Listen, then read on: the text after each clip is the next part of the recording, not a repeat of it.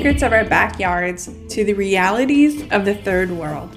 We take a raw and real look into the challenges and the pursuits of social justice. Welcome to The Point. Hundreds of thousands of kids in the U.S. foster care system are unseen and suffering and left to feel like they don't belong.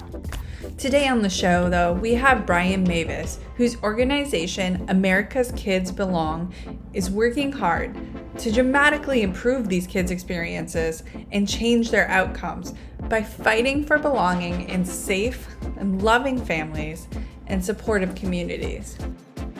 America's Kids Belong bring together communities, government entities, business leaders, influencers, and the communities around them to join in a life-changing movement where vulnerable kids don't just find belonging, but they thrive.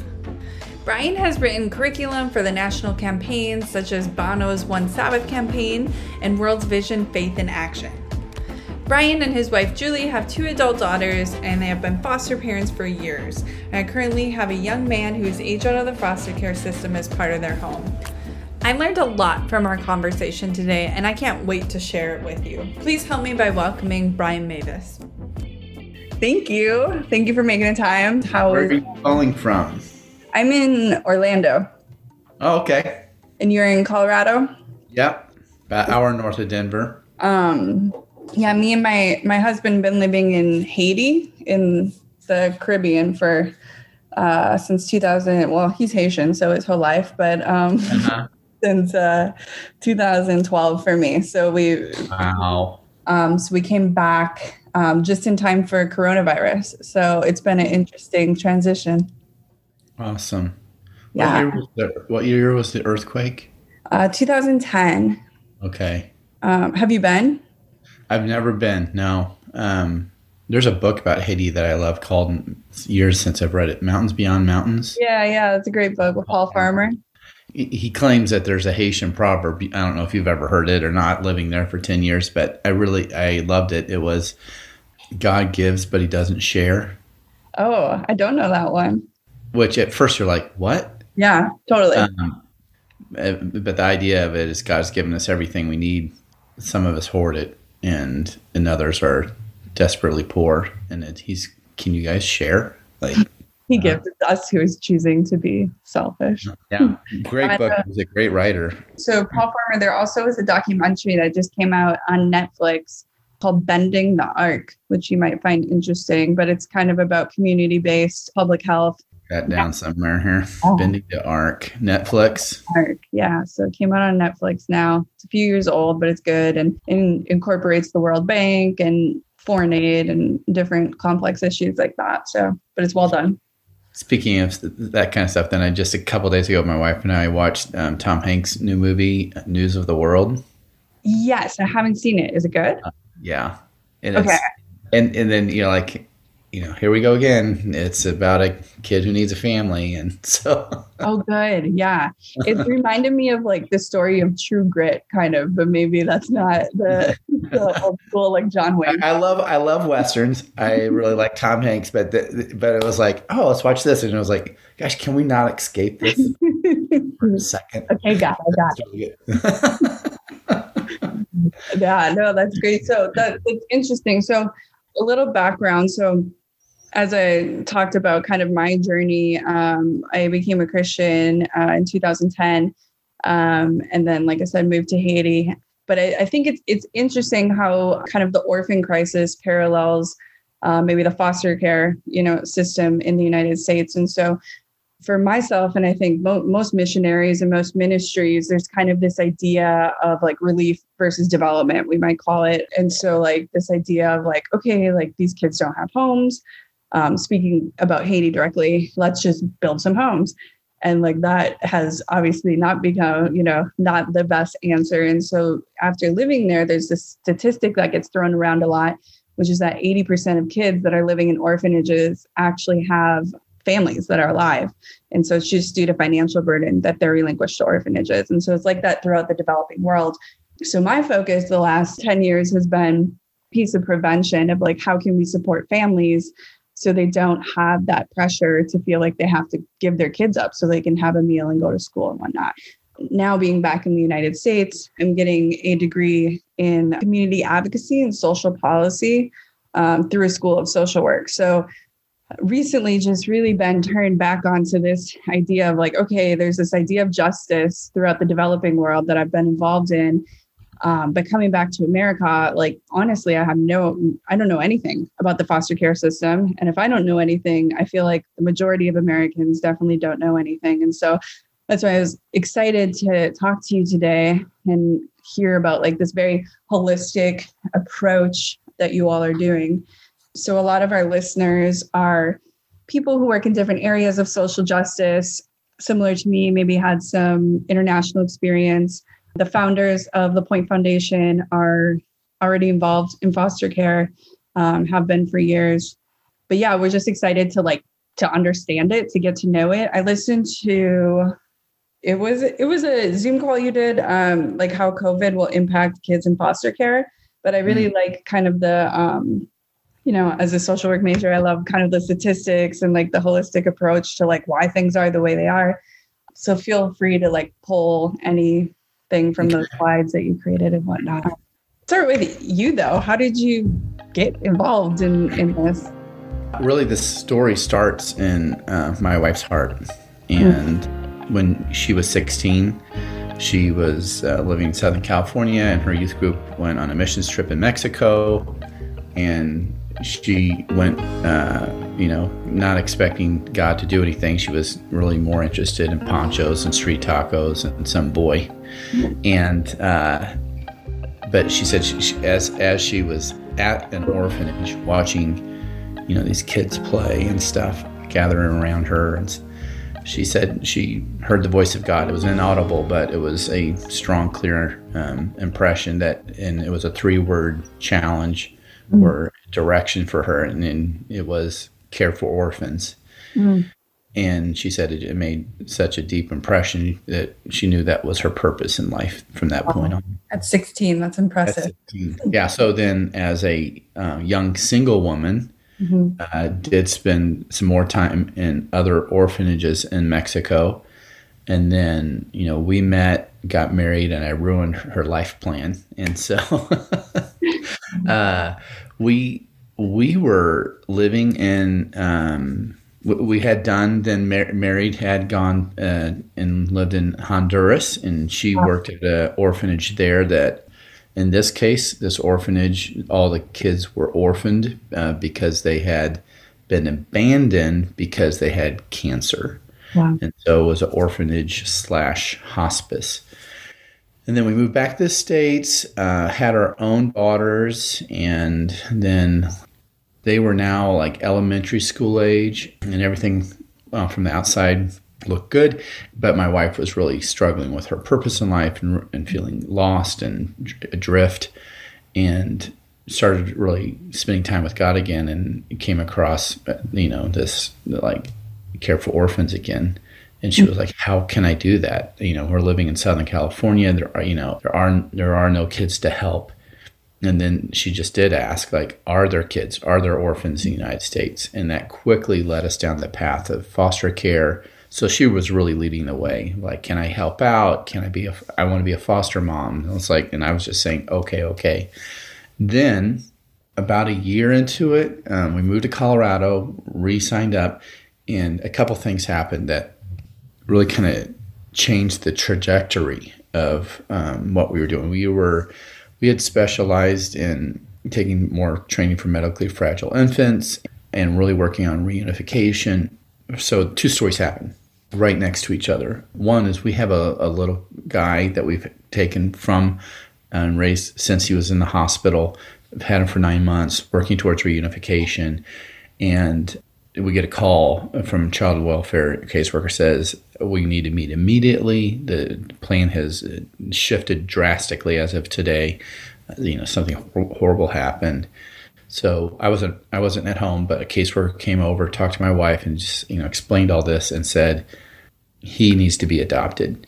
Would you adopt him? And my wife was thrown for a loop and said, I love him, and but she goes, I have a question. what would happen if we said no to Yeah. adopting? So this is in 2007, Northern Colorado. They said at that time, they said, well, he'll be fine. There's a line of people waiting for the babies. I just wish there was a line for all the other kids, was how she ended that sentence. And my wife was like, what? Like, what other kids? And she said, oh, there's 800 kids in Colorado who need adopting, but nobody wants them because they're not babies. So that night, my wife, is telling me about this. We're lying in bed, and she's like, this is an injustice. Somebody needs to do something. And how could I not have known about this? How come nobody knows about this? Mm-hmm. Mm-hmm. Well, then, I don't remember the time now. I mean, within months, it seems to me. I'm on staff at a church, and we live in one county, and I worked in another. I'm on staff at a church, and a child welfare worker calls me and says, can I meet with you to talk about child welfare in our county? I said, sure. So a few days later, this woman named Cindy comes. I meet her in the lobby of our church, and she says, thanks for meeting with me. I've been trying to meet with a pastor for 3 years. You're the first one to say yes. Wow. I had apologized that had been her experience with the church. And she comes back to my office, and she says, Brian, I really just came here to tell you one thing. In the 27-year history of child welfare in this county, there has never been a day, not one day, where kids were not waiting for families to take care of them. And she said, I have a challenge for you. Help me change your weights. Help me recruit so many grown-ups that they're on the waiting list, not the kids. And at that moment really did sense that it wasn't just a challenge for her. That was, my wife had a 3-word challenge from God. It was care for orphans. My 3-word challenge was change your weights. And that 3-word challenge changed my life. And over the next year, we worked on that, trying to help change your weights in our county. And we accomplished it. My wife was also doing the same thing in the county we lived in. And so really kind of 2 counties really saw a significant increase in the number of families stepping up to foster and or adopt. And then one thing led to another. Our state asked for more help. And what we did was give the kids face and a voice. We really worked through the churches, and we were doing photographs, writing stories, and eventually got to video the older kids. And that made a significant difference. Over the next 5 years, the number of kids went from 800 down into the 200s. And then about 6 years ago, we were challenged to go beyond Colorado, and now we're doing our work in other places, and we've added a lot more to what we do in order to make our work more holistic and comprehensive and sustainable. Because what did happen in that county, it didn't last. I mean, people said, "Oh man, this is hard," and they backed out, and so we had to work on that. So at that point, had you started America's Kids Belong, or was everything still through the church? We were like, we had no intention and no idea that we were going to start a nonprofit. It was at first, a few years, it was just Brian and Julie helping.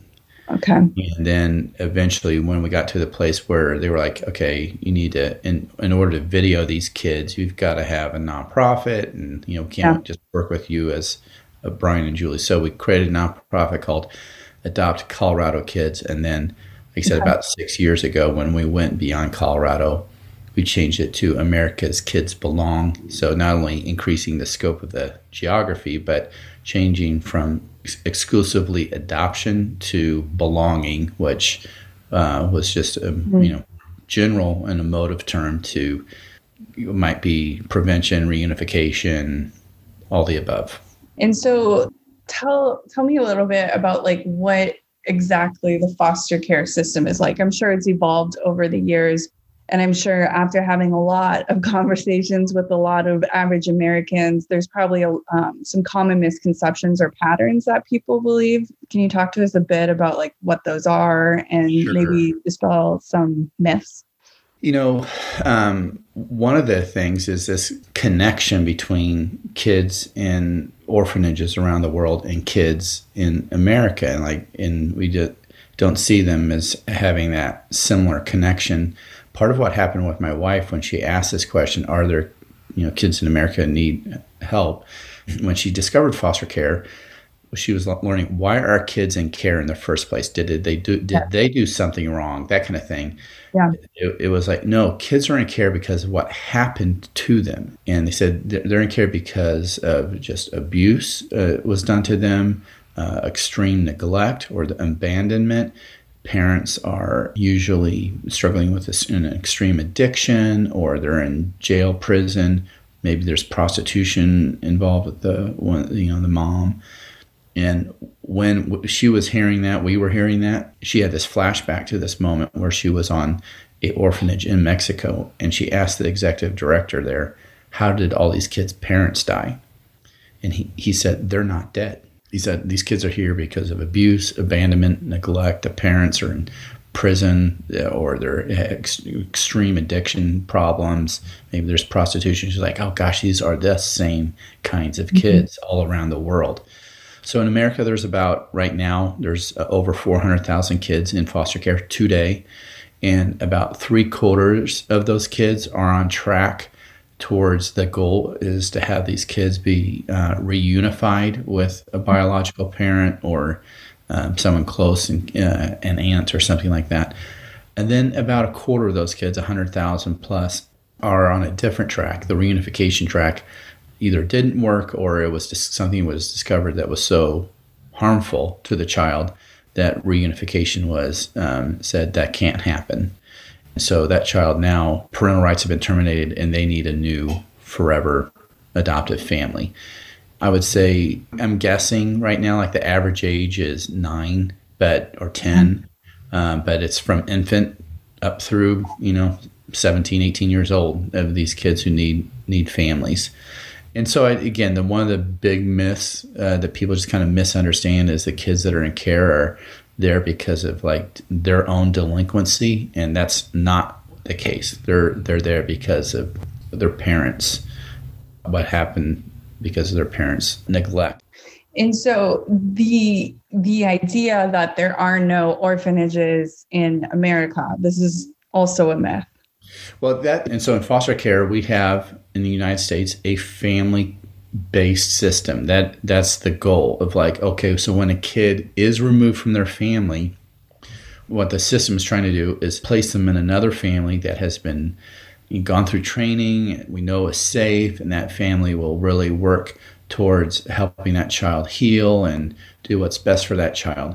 The problem is there aren't enough families. So many of these kids, what happens to them is they get placed in group homes, these institutions, and some are good, a lot of them aren't. Like, let me play a scenario for you. So this is like happens every day. It happens in whoever's listening. It happens in your county. It's going to happen today. 3 kids are removed from the home because the mom has stabbed the dad, and the dad is like, it was a bad stabbing, and now the kids show up, and there's blood all over them, and they're put in an emergency placement. Then eventually, like, they have to find a place for the children to stay for a longer term, and they're like, we can't find any families that want all 3, and so we're going to have to split them up. And the kids have all sorts of trauma. They have like what's happened at home. They have now they've been removed from that home, and even though that was the right thing to do, that's another traumatic experience. And now they might end up losing everything else they know that's familiar: their friends, their school, their teacher, now maybe their siblings. That's because there just aren't enough families to say we can do that. The worst case scenario, let's make the worst case scenario, the kids are split up, but they're split up within blocks of each other and they can still see each other. And the hope that there can be more than enough families there for these kids, and then also more than enough families to support those families. We know that not every family can do this, and not every family is needed to do it, but a lot of families quit who step up to be foster families after a year. About half, like say 100 new families start today. A year from now, only 50 will be left. They're like, that was hard. And that keeps happening. 5 years, you're down to about 7, 8 families from the original 100. So we're looking for a lot more families too who will support and surround those families. So if you're a foster family, we would love to see minimally 3 other families who say, we're going to foster adopt your family and we're going to be there for you. And that means like, we'll help with laundry and babysitting and a meal, and we'll just, pray for you, all those things. And I think in the talk I was listening to this morning, I think you described it as like heroes, right? Like it kind of like breaks into like 3 sections. Yeah, the whole ecosystem of like foster care, who are the people in it? And I said, okay, if I could say it as simply and visually as possible, think about a 3-ring target. And in the bullseye are the heroes. And your instinct, when people hear that is like, oh, that might be me. And it's like, no. The heroes are the kids. They are the wounded warriors. They've been in battle, and unfortunately, that battle has been in their home, a place that was meant to protect them, but it became a war zone. And so it's good to see these kids in that kind of way, and good for you not to see yourself that way as some sort of, savior. But the next ring out surrounding the heroes are the healers. And of course, that is what a critical role. And the healers are the families who open up their hearts and homes to these kids. Traditional foster families maybe to adopt. But their whole thing is about, let's do what's best for this child. Let's protect this child. If it is reunification, we're going to work towards reunification. If this child needs a new forever family, that family might be ours. It might be someone else, but we're going to do whatever is best for this child and help them through their trauma. And we're going to learn as a healing family, learn more about trauma and how to parent that and how to help de-escalate tough situations, how to regulate kids whose emotions are operating out of fear. And then all those, as I mentioned, that is a tough place, and healers quit at an alarmingly high rate because they're not getting the support. And that's where the third ring out is the helpers. So you got heroes, healers, helpers. The helpers are those families who surround and support the healer, saying, we're here for you. As you foster and adopt this child, we're going to foster or adopt your family and help you with this child and lifting this load. And so if somebody's listening today and say maybe they're interested in either of those 2 areas of a support system, how do people get involved? Where do they start? Really kind of the simplest way is to Google county name and then child welfare. Just type that in. And the reason is because every state and every county, they call their stuff different things. Huh. And so that should show up pretty fast. And then, on that site, there should be some sort of contact information. But what typically happens, and again, it's different everywhere, but this is very common, very typical, is that you'll be asked to attend an orientation meeting. It's just one meeting. It's probably an hour and a half, something like that. No strings attached. And it's to help you just understand the 30,000 foot view, what being a foster parent is. And then at that point, if you're interested in pursuing it further, you can sign up for their orientation for training to be certified. Okay. And that's typically, again, it's different every place, but typically it could be like a total of 24 hours. So it might be 8 consecutive weeks, 3 hours at a time, where you're learning about being a foster parent. You're learning about kids having trauma. And then you're given a background check, and you don't need a squeaky clean record. You're just making sure that you don't have a record of having harmed a child. Mm-hmm. And then you'll ask to also do something that's called a home study, where they literally come into your home. They look at that you have what the home needs as far as bedrooms and beds, and that you might have to buy a fire extinguisher, those kinds of things. Okay. But the home study also includes your more personal stuff. They want to understand your relational dynamics and how, if you're married, how strong is your marriage. And you don't have to be married to be a foster parent. Okay. And typically an age limit is you probably have to be older than 21. And there's no end on the high end side. They're just like, are you capable? And so I know foster parents who are in their young 20s, and I know known foster parents in their 70s. And then you're certified, and then you're on the list. And you also have a lot of influence, if not quite control, over who you're willing to foster. Like if you want to say, look, I want to do just very young children, or I want to do teenagers, or I want to do some age in between. I want to do just girls. I want to do just boys. One at a time. I'm open to siblings. All that you have a lot of control over as well. Okay. If you're like, I don't think it's right for me, or I'm not at the right season of my life, and you go to that orientation, that do not opt out and say that means I can't do anything. Mm-hmm. Definitely go and put yourself into that helper camp. Mm-hmm. A lot of these places don't have something that is like organized and official, but just let them know, I want to support a family. Okay. And so if you don't know of one, I would start with ask your church. Does your church have any families that you could support? And if they don't know or they don't have any, then ask your child welfare. Mm-hmm. Yeah, that's really helpful. And I'll be sure to include some of the links to your website and other resources for people too, of how they can get involved. What are some of the challenges that you personally have faced over the years of doing this? I think a lot of our conversations with people who work in areas of social justice is the idea of burnout, the idea of compassion fatigue, the idea, you touched on it a bit earlier, the kind of God complex, the savior. We don't know those things, right? Like we can be aware of them, like logistically, practically, but like when we're living them out, and it can take a while to come out. But when you work in human services, there's kind of this pressure cooker that happens where like all of the junk that's inside of your heart kind of comes out and to the surface, and you have to deal with it. So talk to us a little bit about how you've managed to stay healthy, or what are some things, like if it did come out, how did you deal with it, and advice you have for other people that might be experiencing burnout? For sure.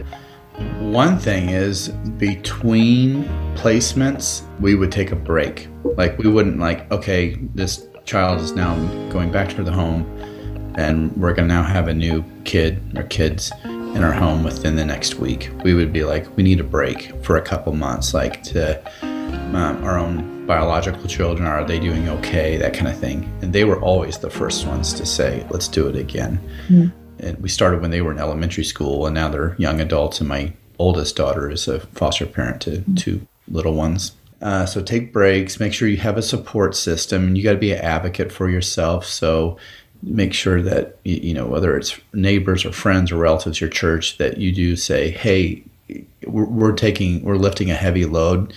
Could we have, are a few people willing to lift a little bit for us? So the respite care is huge. So, respite care is a fancy word for babysitter, but there's usually special qualifications needed. You can't just get a normal babysitter. They do need background checks and that kind of thing. So a family needs to be willing to put themselves through a little bit of evaluation to qualify to watch those kiddos. But that's makes a huge difference. Mm. Churches can provide like a monthly foster parents night out kind of deal. Just kind of think about like a 4-hour vacation Bible school just for foster kids and foster families, and give the parents a little bit of a break. The other thing is really understanding trauma. And so reading books about trauma and watching videos, maybe like one that has broad appeal right now is a book called The Body Keeps the Score. Yeah. Reading that and understanding how deep trauma reaches. I mean, it's cellular, but also that there's hope for healing. And the first advice I would get when you're thinking about parenting a child with trauma is to explore your own. Mm-hmm. And you might say, well, I had a good childhood. So So maybe your thing doesn't really qualify as legit trauma, but you still got junk, and you still like you have triggers, and there's things that make you yell and like, what is going on? Like, figure out your own stuff. I believe that, and I know trauma is starting to get more attention, and I'm really grateful for that. I think it could be a very valuable new knowledge and insights into human hurt and human behavior and human healing. It could be profound. And I would say the other thing is we need these kids. It's a shame, and the world shouldn't be this way, that they've been harmed like they have. Stepping into their lives, they can help you become a better human, and as you help them become a better one as well, and help you become more empathetic and better at relationships and all those things. Mm-hmm. Yeah, that's great advice. One of the things I wanted to make sure we touched on was the idea of prevention. So the kind of misunderstanding. I had a conversation yesterday with somebody who works in the juvenile justice system, and kind of this idea where maybe people think about felons as adults, but nobody realizes that, teenagers turn into adults and into either functioning or non-functioning members of society. And so talk to us a little bit about that cycle that needs to be broken from kids who have experienced trauma, might not have the support system they need, and how that plays out into the future for not just them, but for all of us who are impacted by it. Yeah, I've done a lot of research into this area, and through that kind of discovered that foster care is not just this heart issue, these kids need family. I think it's a smart issue. It's very strategic. And the reason why is a lot of these kids who are in the system, who end up aging out, not connected to a family, not having their trauma really paid attention to, they are far, far more at risk to 10 other social wounds. So let me just kind of go through this. First one we just talked about, they have twice the rate of post-traumatic stress disorder compared to veterans of war. And they also have kind of a unique kind of trauma. It's now being referred to as complex PTSD, meaning that their PTSD wasn't a one-time event. It was prolonged, and it was done to them not by an enemy or a stranger, but by someone who was meant to care for them. Secondly, they're 4 times more likely to attempt or commit suicide than their peers. Third, they're the most vulnerable of group to be trafficked sexually. A majority of kids who are rescued from sex trafficking have come from foster care. About a third of them struggle with drug addiction, and half admit to using illegal drugs after leaving the system. Less than half, number 5, will graduate from high school. Number 6, at least a third of them will be living below the poverty line. 7, nearly half of them will be homeless within a couple years of aging out. 8, about half the boys by the age of 23 will have spent some time behind bars. 9, unplanned pregnancies. 3 times as many girls compared to the national average will have a child before their 19th birthday. And then 10th, they're the most vulnerable group to losing their own kids to the foster care system, repeating the cycle. So I mentioned my daughter is a foster mom right now. She has a child, and that child's biological mom grew up in foster care. It's just, the cycle repeats. So, thank God for organizations that are helping people who are adults who are struggling with suicidality or trafficking or addiction or homelessness, and I'm sincere and thank God for those groups. But wouldn't it be smart to go upstream and help these kids have a family and deal with this stuff so that those kids will not need those organizations 10 years from now? So kind of comes down to a good family is better than a good program. That's well said. So we covered a lot of complex topics today. what is one thing you would want listeners to take with them from this conversation? That everyone can do something, and that explore what your next step could be, and then follow that path. One is you might be surprised at how brave you can be. I love this quote. It says, "Ask Jesus what he wants and then be brave." But just take your next baby step and do something. Just don't sit on the sidelines and do nothing. And like if you work at a company or own a company or have some influence, maybe your company can treat a foster family like you would a military family and like give some sort of discounts. We know car dealerships do discounts to foster families and pizza places and laundry services and all that kinds of things. Mm-hmm. So there's something your business could do. If you have influence in your church, get your church involved. Have your church do a parents' night out. Have your church just find out who in your church is already doing this and ask how they're doing. Support families or recruit more families. Find out what you can do. Mm-hmm, mm-hmm. My advice. That's great advice. Well, thank you so much for sharing all of that with us today. Those are some important things I've been excited to learn about myself, and happy to always become more educated and encouraged, really, that there are ways. You're absolutely right. There are ways that all of us can get involved, regardless of our stage of life. Yes, for sure.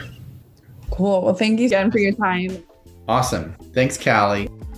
As always, all relevant links will be in show notes at lapointefoundation.org. You can get in contact with Brian at info@amkidsbelong.org. Visit their website at amkidsbelong.org or follow them on social media. Instagram and Facebook are American Kids Belong. Be sure to follow us at La Pointe Foundation, POINTE, on Instagram and Facebook as well. Thanks for joining us, and until next time, keep on fighting for justice.